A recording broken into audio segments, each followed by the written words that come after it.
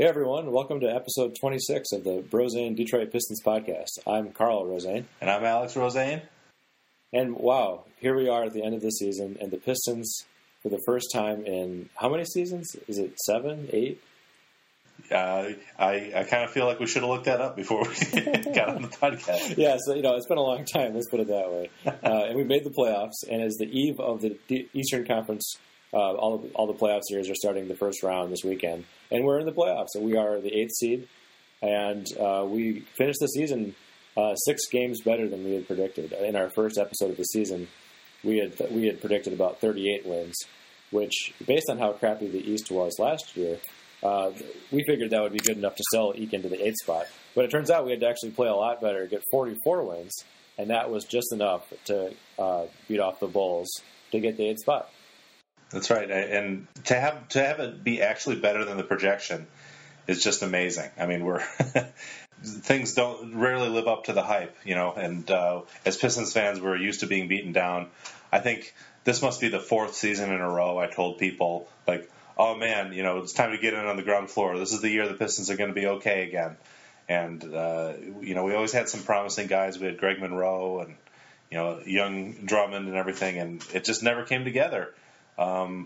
Yeah, I remember 2 or 3 years ago at a Tigers opening day being like, no, KCP is good. Just have some patience, And so we've been rooting for them for a long time, and to see it come together. One thing that was really cool to see is that since the All-Star break, where we added Tobias Harris, our last episode, we had seen 3 games with him, and we were speculating, but we hadn't really seen much, and we've really been better with him. We've been 17-11 since we traded for him, and that was our best stretch of the season. And we really needed to do that. We really needed that. I remember feeling like this game against the Bucks, where Drummond had this amazing offensive rebound putback to win. That just seemed like a pivotal moment. It was about maybe 10 games ago, where had we lost that, I kind of felt like we were going to fall further behind the Bulls, and we just weren't going to make the playoffs again. And that just seemed to be from my narrative, a turning point. And we've just played pretty well, winning more games than not, and like I said, making the playoffs. Yeah, it was really exciting to be in there in the mix. The whole middle of the pack in the Eastern Conference was all so close together. I mean, a few weeks before the end of the season, it was conceivable that we could end up getting the 6th seed or the 5th seed, just depending on how things broke and who got hot and who got cold. As it happened, Miami and Charlotte really came on strong at the end and put some distance in between them and us. And luckily for us, Washington and the Bulls both severely crapped the bed, and we left them in the dust. And so it was just us and Indiana fighting for that 7th, 8th spot. And we ended up. It was within the last couple of games decided that Indiana got the 7th spot, and they were going to play Toronto in the first round, and we were going to play Cleveland. And we would have had a much better chance of stealing the series from Toronto, even though they're much better than we are on paper this year. But I was talking to someone today, a colleague, Scott, who pointed out, we're probably better off in the long run facing Cleveland because we're going to get a lot more national exposure playing LeBron than we were going to be playing Toronto, which kind of nobody cares about and nobody believes in. Even though they're a really good team and Kyle Lowry's a really great player, I don't know. Is it too far to say that we'll get 3 or 4 times as much coverage in this first round series? So if we're going to probably lose the first round series anyway, we may as well, have a few moments that break into national attention. Maybe some free agents like us a little better, but it'll just be a lot of fun is the main thing. I don't know. That's just happy talk, I guess, but that's the silver lining, I'd say, from getting the 8th seed instead of the 7th. Yeah, I don't think I would have been particularly confident, realistically confident in beating either team. So if we're going to be swinging at the fences, right. May as well swing at the because if we did beat the Cavs, or at least let's say we took them to 7 games, that would be very notable. And if let's say we took Toronto to 7 games and we still lost, people might hardly it would be passing memory, I think. Yeah, I think Toronto probably would have been the 4th or 5th seed in the West. Anyway, here we are. We made the playoffs. We finished the season strong. We finished the season with, I think, the 13th best offense and the 12th best defense in the league. So that's kind of mediocre, but I will note that we're above average in both categories. And that's, with a young team that's only going to get better going forward. We don't have anybody who's aging out of their peak anytime soon to start being above average at both. I'll take it, making the playoffs. Well, and you mentioned Toronto would be the fourth seed instead of the second or third or fourth. Well, we'd actually be the sixth seed in the West, because the bottom of the West, like the middle class of the West, isn't nearly as strong as the middle class of the East. Of course, they have the top four teams are great, especially the top two. The top two are historically great. I mean, if it weren't for the Golden State Warriors, this Spurs team would have been the best team in the NBA since the peak Jordan Bulls. I mean, that's how good the Spurs were this year. They were, I think they were first in defense this year, and I think they were like 5 points per 100 possessions better than the third best team. They just left everybody in the dust on defense. Kawhi Leonard is just an alien, and as a team, they're moving on a string. Tim Duncan is still playing amazing defense. So, two historically great teams in the West, and after that, Oklahoma City's amazing. They're really good. They would have been first in the East too. And just to round out our talk about how we did this season, so I was looking at, we made this prediction we were going to be about 500, a little below 500 this year. Who did better and who did worse than we expected? And I think Reggie Jackson ended up being a pleasant surprise. He ended up being a little better than we expected him to be this year. I was a little skeptical of him coming into the year. He had played well in limited minutes in Oklahoma City, but we never and did all right when he came to the Pistons. But he really stepped up this year, and he was actually just a really great offensive player for us this year. He was actually very similar to what Kyrie Irving did for Cleveland this year. In a little bit of a down year for him, he came out a little stronger at the end. KCP, I think, was considerably better than he was last year. He not only was he really useful on defense and getting a lot of attention for doing a nice job there, but he was solid on offense. Not the problem, not the solution.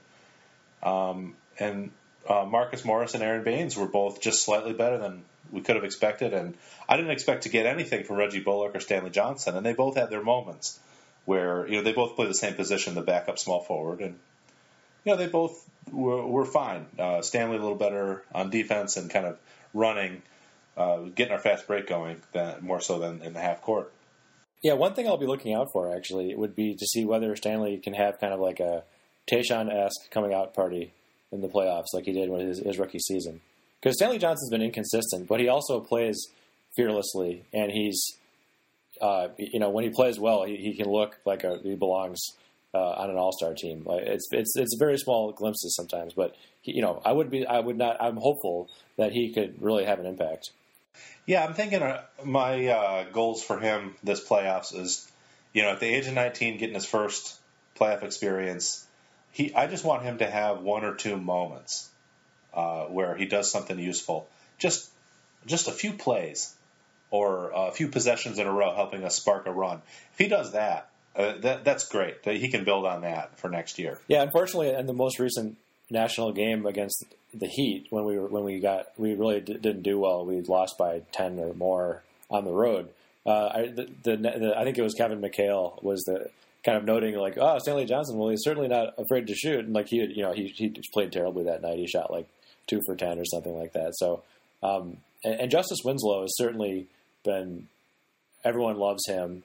I think that.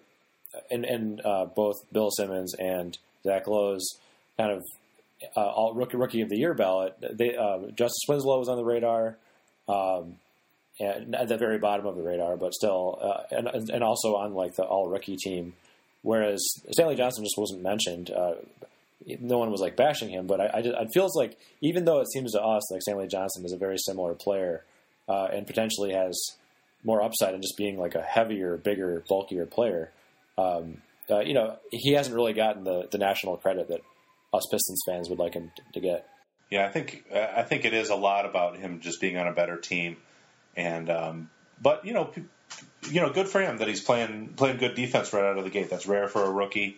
I look forward to this rivalry for long careers. They're both really young guys who are built similarly, play a similar position, both on Eastern Conference teams that should be in the mix in the playoffs for several years more to come. So I think that should be fun. I think it'd be fun if Stanley earns the starting job next year. I think that's on the table. It'd be, Marcus Morris would be great in a 6-man role off the bench.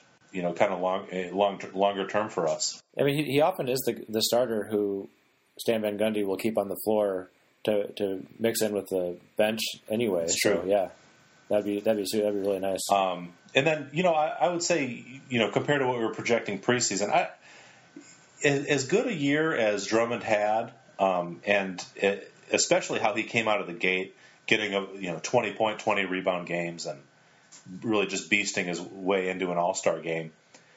He kind of flagged from the middle of the year on, and he kind of got worse every month, the first 4 months before he came on again at the end. And the last 5-10 games didn't play very well. I don't know if he hit the wall. He was playing fewer minutes. I don't know if teams figured him out or if teams started doing the Haka strategy and Stan had to take him out and play Baines instead. But he did a little worse than I projected for him this year, even though he had a really good year. And as we were talking about, I think last time, you crunched the numbers on how much better would he be if he could make free throws at a normal bad rate rather than a historically horrendous rate. Gosh, I feel like those free throws, they're just the difference between him being an all-NBA guy on offense, or I'm sorry, if you take into account both ends of the floor with his defensive rebounding, versus him being a little bit of a disappointment and him being, a potential guy or a borderline all-star. Because he was really, if you look at his offensive rating, he was, a below-average player. He was even doing everything he does, shooting a high field goal percentage, getting a lot of offensive rebounds.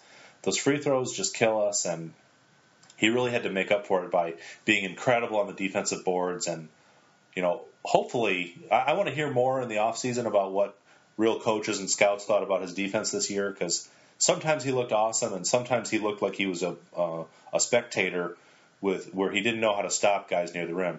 Guards like Goran Dragic will take it right at him and score on him, and he looks helpless. He's 22 years old. He could get better every year for 5 more years, and it wouldn't surprise me. So I'm not panicking by any means, but I kind of hoped he would do a little better this year, and not partly because of the free throws and partly because of the defense. And it'll be interesting to keep our eye on that. How wonderful would it be if he takes a step up during these playoffs and kind of puts together a string of really the good version of his games?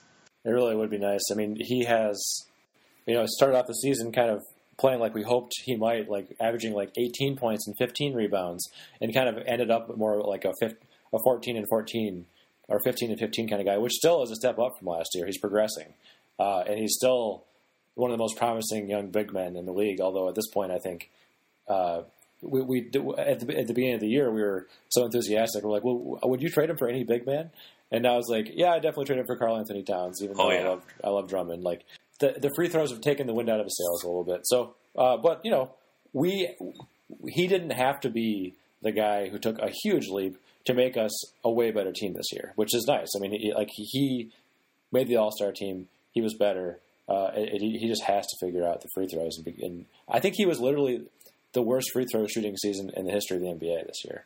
I mean, it's one of those things where you have to take into account, only people who shot a decent amount of attempts and everything. But depending on how you count it, I wouldn't be surprised. Yeah, I mean, someone who shoots a lot of free throws getting under 40% is just horrendous. But let's again, we're measuring him compared to the potential we see for him, or the glimpses of kind of Hall of Fame level play. What we have at the moment is a guy who led the league in rebounding, led the NBA in rebounding at age 22, and is still a major threat on offense as a pick and roll, as the pick and roll into the hole guy, to the point where it really opens up a lot for Reggie Jackson and is very good for our offense. And has his moments in the post, but hopefully we're not trying to go to that a lot in crunch time. So we've got a real asset on our hands here, and a piece worth building around. Supposedly he's the reason Stan Van Gundy accepted the job in Detroit, moving out of Florida and coming back into the league. is because he saw, hey, I get to build a franchise around this guy. No, that's true, and it just came to mind that in the game against the Wizards where we clinched the playoffs, Drummond was out in the last 7 minutes because of the hack of Drummond, and Baines finished it off. And I think Drummond played it off later, but the bottom line is he kind of looked like he was sitting there moping when we won the game. And Van Gundy kind of went over and pepped him up a little bit, got him up, patted him on the back, and kind of was like, "Hey, join in! Like you really did this." And after in the post game was talking about some kind of really speaking highly of him, and I think he's hard on him because he sees what he could be. But it's nice to see Van Gundy make sure he doesn't go too far on being down on him as well. Yeah, actually, let's talk about Van Gundy, like how we think he did this year. We fans on the sidelines have so little information about how well coaches are doing, and we rely on the journalists. But half the time, NBA writers are just taking leaks from agents and players and stuff who are fulfilling their agendas. Sources say people aren't happy with Kurt Rambis in the Knicks locker room or whatever. So it's really hard to know. But I'll say he's done a good job building this team. He's had the balls to do things like clear out guys that didn't fit the system and the philosophy, like Josh Smith, who was bad, and Greg Monroe, who was good. And took some pieces we already had, like KCP and Drummond, and got some new ones, like Marcus Morris and Anthony Tolliver and Tobias Harris. And so on the team building and consistency, the GM and the coach working hand in hand, well, it works when they're the same guy, right? So that seemed to work. And in terms of coaching, I'm not sure what to think because, again, we were just a little bit above average in both offense and defense. We started out the year really good on defense and sometimes looking really smothering the first quarter of the year, and we kind of flagged there. And the one thing I'm worried about, again, not being able to judge X's and O's really, is I just see a lot of guys, whenever they make a mistake, they look over to the bench so that Stan can yell at them a little bit. Even like in important late game situations, they'll make some mistake and like they're getting barked at by the coach. And it's like, is that what they need to be thinking about at that moment? Or do they really need to remember that rotation next time? I don't know. I might be kind of flinching a little bit unnecessarily, but you just, these coaches that have really high expectations, it can really work if you're a Rick Carlisle or a Popovich, or you can be a guy where the media starts talking about players tuning a guy out, like Doug Collins ends every single coaching tenure with people being excited about him at the beginning and then, quote, tuning him out, end quote, at the end. So I'm not sure. I might be just doing way too much reading into body language or guys looking beaten down towards the end of the year here when they're tired. But that's the one really area of concern I have for him is the morale of the team and the spirit. Maybe to see Van Gundy get some success of making the playoffs, and if we can look pretty good, maybe he'll ease up a little bit. I mean, he's probably just very nervous himself about having come here. It was a very key season. If after all these moves, maybe he has a 5-year window to try to make a run at things. If we hadn't really gotten much better this year, it would have really not looked good. So, to me, again, it's hard to judge X's and O's again. Like you said, I don't have that sophistication. But on the moves, he's made 2 really good picks that, like, Reggie Jackson and Tobias Harris are similar in that they seemed like they could have sort of flashy stats sometimes but be inefficient, or Tobias Harris was like a good stats guy and a bad team kind of guy. Some people could see in Tobias Harris someone who really on the right team could be more efficient. And Tobias Harris has been very good. I mean, one of the things that was very key one of the reasons he got the big contract he got in Orlando is that he shot really well from 3 a couple of years ago, like high 30s, like 36%. And since he joined us, he's been shooting 37.5% from 3, one of the best of his career. And earlier in the season, he was shooting like 31%. So that's very important because that's like just like with Reggie Jackson, if either of those guys can't shoot threes, they just become dramatically less valuable. Yeah, so it's a question of it. Is he just a really great fit for our system, and he's really the safety valve for when Reggie Jackson creates something on offense, and now we have a guy who can hit an open shot, and we're putting him in the position to succeed? Or is it just that he's having a hot shooting streak, and he'll come back down to earth later. I guess we'll find out as time goes on. Well, I mean, he shot this well for almost as well for an entire season a couple seasons ago, so there is reason for hope. If this was the only time in his career he's ever had a stretch like this, I wouldn't be as hopeful, I guess. Yeah, that's a good point. Maybe to round out the kind of end of year, like there was some people talking about the ballots of like first, second, third team NBA, rookie of the year, and we already talked about how Sandoval really didn't get any love there, but Drummond wasn't even third team NBA on a couple of prominent commentators' ballots. Again, Zach Lowe and Bill Simmons. And I think it's a kind of same thing where he's really good, but not quite there on defense. And just the free throws, I mean, everyone sees that. So I think, and Towns has been on third team All NBA center, which is kind of depressing that a rookie. I mean, Towns is just amazingly good. I mean, like people are now talking about, would you rather have him or Anthony Davis on your team? I think I still might go with Anthony Davis, especially after the performance we saw him put up against us at the Palace when we went to the one game this year. But still, I mean, he's a very good rookie. I mean, it really actually shows a lot about how the NBA has changed. That we have this gigantic center who is a incredible threat on the pick and roll and who led the league in rebounding. On both ends of the floor. Amazing offensive rebounder, dominant defensive rebounder. Most double-doubles by a huge margin. Yeah, most double-doubles by a huge margin. And, in the 1960s and 70s, people would have creamed their jeans over that type of guy. I mean, he might, he would have been first team All-NBA.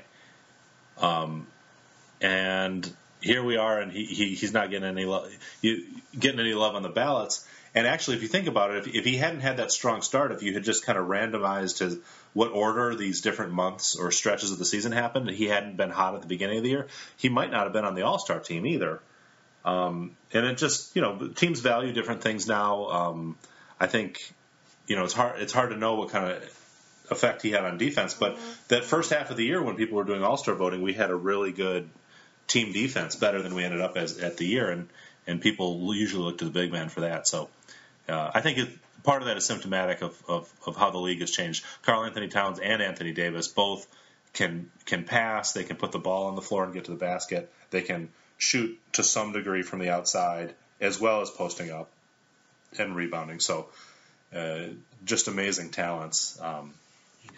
So we have a little bit of a dinosaur on our hands here with just a gigantic, incredible rebounding dunking machine who is straight out of 1975.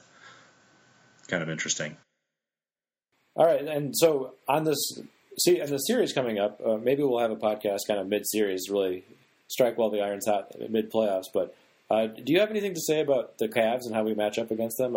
I know that we won the season series 3-1, and I don't think you can really count the most recent win when we were both playing it was the last game of the season for both of us, and we weren't playing our starters. But do you have anything else beyond that just to say about how we might match up? Some people have been talking about how with Tobias Harris and Marcus Morris and KCP, that kind of gives us a nice range of players who can switch on the LeBron James and Kevin Love kind of rotation and things like that. But beyond that, I feel like I'd have to go back and rewatch some of those games to have a lot to say about the matchup. Yeah, I would say what we have going for us is that between KCP being a very good defender, and then Tobias Harris and Marcus Morris and Stanley Johnson all being the right size and athleticism, and at least Marcus Morris is a good enough defender, that we have some guys to throw at LeBron to try to slow him down, have a fresh guy guarding him at any given time. We have a lot of fouls to throw at him. And I think, KCP will be matched up on Kyrie Irving probably a lot, even though KCP is a shooting guard and Kyrie is a point guard. We have a really good defender to throw at one of their guys. And then, in terms of stopping Kevin Love, it's hard to say what to do with him. He spends so much time away from the basket. Tobias Harris might actually be, a really nice matchup for him since he's a little bit of a more mobile power forward. So, in terms of just, man-to-man, matching a guy onto a guy, I think we are not in a terrible position there. And then LeBron James shifting over to the power forward and just being this incredible, like, he's your power forward and can rebound, but can also get the rebound and sprint up the floor and handle the ball. Our Marcus Morris, Tobias Harris level guys, they're the right body type to match up with that. It's not like we have these Zach Randolph type, big dinosaurs trying to do that. So one of the big tricks that Cleveland can pull out of their hat is to go small and have Kevin Love at the center and LeBron James at the power forward. That doesn't really do anything special to us. That doesn't really hurt us because of our guys. Now, that being said, Cleveland is awesome. They have these three incredible players. Kevin Love has played a little less incredibly since coming to Cleveland because he's just probably not a good fit to play with that personnel. But he's been playing, really well on offense by any standard other than judging him by his own career. He would have been the best or second best offensive player on our team this year, and he's having this supposedly terrible year in Cleveland. They kind of drifted their way through the regular season. Their coach got fired. LeBron James very openly just took quarters, games, stretches of games, weeks off on defense, not trying very hard. And yet they were the third best offense and the 10th best defense in the league this year. And so that's the third best offense. I mean, with things going so poorly that their coach gets fired, that really shows you something about the level of talent they have. So we need them to be a little cold shooting in this series, and we have to play up to Stan's vision on how we move on defense. But what I'm really worried about is when Cleveland starts trying really hard on defense, especially if they have Irving out and Dellavedova in, and then LeBron starts playing the level of defense he's capable of, where he runs ahead of what a computer simulation says a perfect defender would do. I think we've alluded to that story before. We could have some really ugly stretches where it's very difficult for us to score. I think we need to really take advantage of when Kyrie Irving is in the game and have Reggie Jackson torch him because Kyrie's a really bad defender. I don't know. So those are some of my thoughts. Cleveland's awesome, and we didn't even see their best this year, and they won 57 games. And if they were really humming, they probably should have won 63 games. Yeah, and the only thing that really goes against them is just their expectations and the fact that LeBron came home and put together a super team and was eclipsed by how awesome the Warriors are. But if you, again, absent that, 57 wins is a really good season. I think we only did better than that once during our awesome Billups years. I thought I would also just mention, so LeBron took some time off during this season. While still playing, he was taking time off. And his overall numbers were amazing. The best season, probably better than any season Carmelo Anthony has had. But it was really worse than his peak. His offensive rating was 116 instead of up in the 120s, during his best Cleveland and Miami years earlier in his career, and his usage rate is still out of this world, over 30%. Just a real unbelievable efficient user of possessions. So little down this year, but if you look at his last 20 games, he was just back to blowtorching the league. He was playing at peak of his career LeBron level on offense the last 20 games, which is almost a quarter of the season. So he was really saving something for the end of the year. And at the beginning of the year, he was trying too hard, shooting too much, turning the ball over a ton, playing inefficiently. And I was really worried he was past his prime. But unfortunately for us, I think he worked out whatever he needed to work out. And I think peak LeBron is back, which will be great for when we go to the game to watch. We'll get to see a historic event of peak LeBron playing in the playoffs.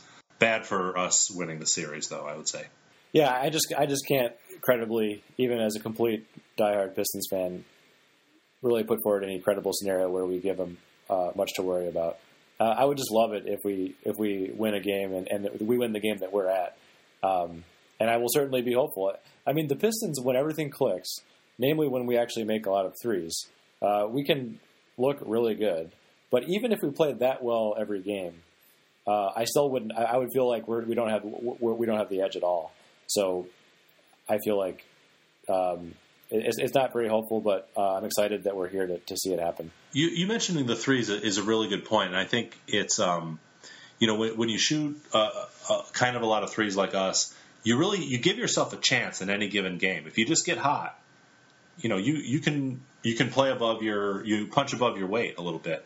And you had done some crunching some numbers on our kind of game to game variation this season, and you said you found we have a really high peak and really low valleys, right?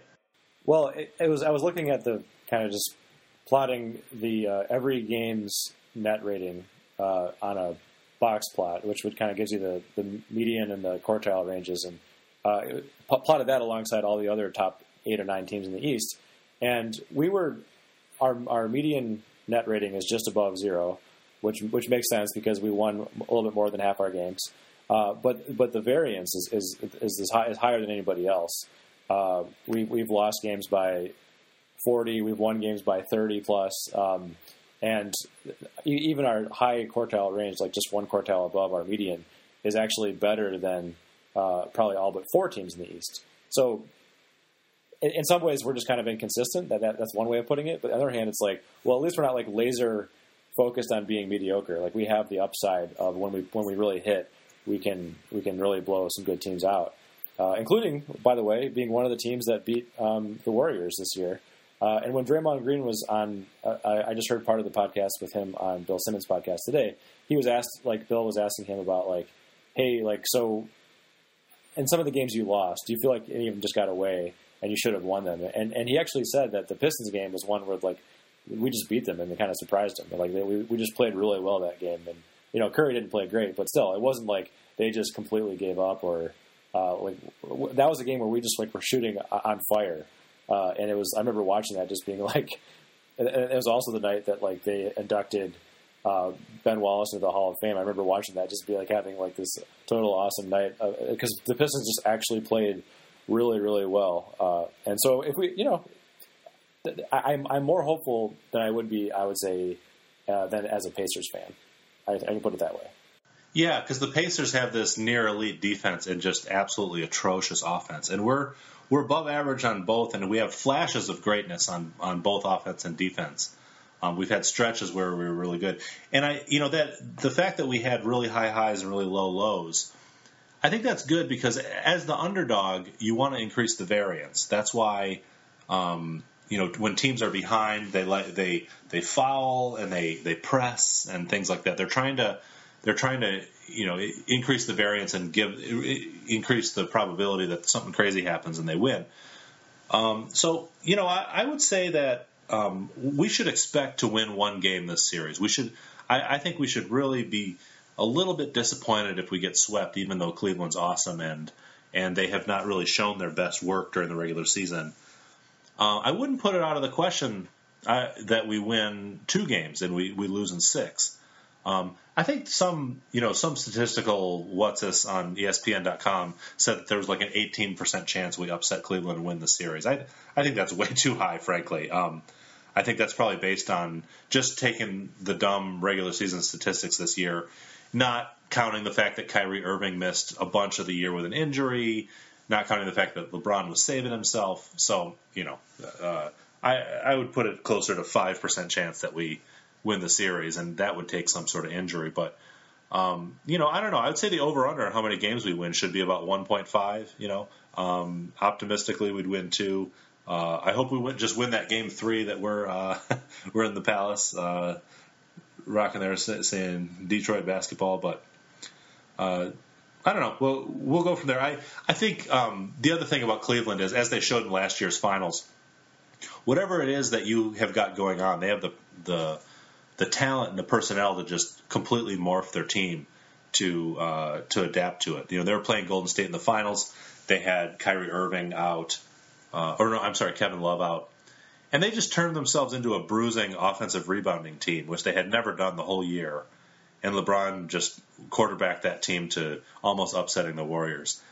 They can do whatever they need to win, and so we really should not hold our breath. But it's I think we should show some flashes. We should win some quarters. We should go on some really scorching runs. I think Reggie will show some heroic moments, and then it'll be a moral victory that we lose in 5 or 6. Yeah, I predict we'll get blown out in one of the first 2 games. We'll make it close and then lose by like 8 in one of the other games at the end, and then we'll win Game 3 at home, and then we'll lose Game 4, and then we'll lose Game 5, and that'll be it. That's my prediction. All right, we're we're not getting any points for being dyed-in-the-wool passionate fans here, but we're a couple of Vulcans here with our analytic minds taking over, making our predictions. But I think it'll be really great to see what we do when we're really locked in, where the stakes are high. It won't be the regular season slog where we take our eye off the ball and the coach gets really frustrated that we're not trying hard. It's going to be a new level of intensity, and I think we'll see what we're really capable of, and I think it'll be really cool to see that happen on a national stage. I mean, the Pistons are playing LeBron and the Cavs at 3 p.m. Eastern on ABC, on network TV on Sunday. I mean, there will probably be a lot of people who see that game who have not laid eyes on a Piston in uniform in like 5 years. So I think that'll be awesome. Yes. All right. Well, folks, if you made it this far, I will mention that we did instrument our podcast with some analytics finally, and we dared to peek at whether we actually had anyone listening at all. And the last episode had just over 50 downloads, unique downloads, using the Blueberry podcast stats. So thanks everyone who's listening, and especially anyone who's made it this far into the podcast. We appreciate it. Tell your friends about it, because we're not trying to make a business out of this by any means or anything like that, but knowing that there's actually some fellow Pistons fans who appreciate what we have to say makes this worthwhile. Yeah, thanks a lot, everybody.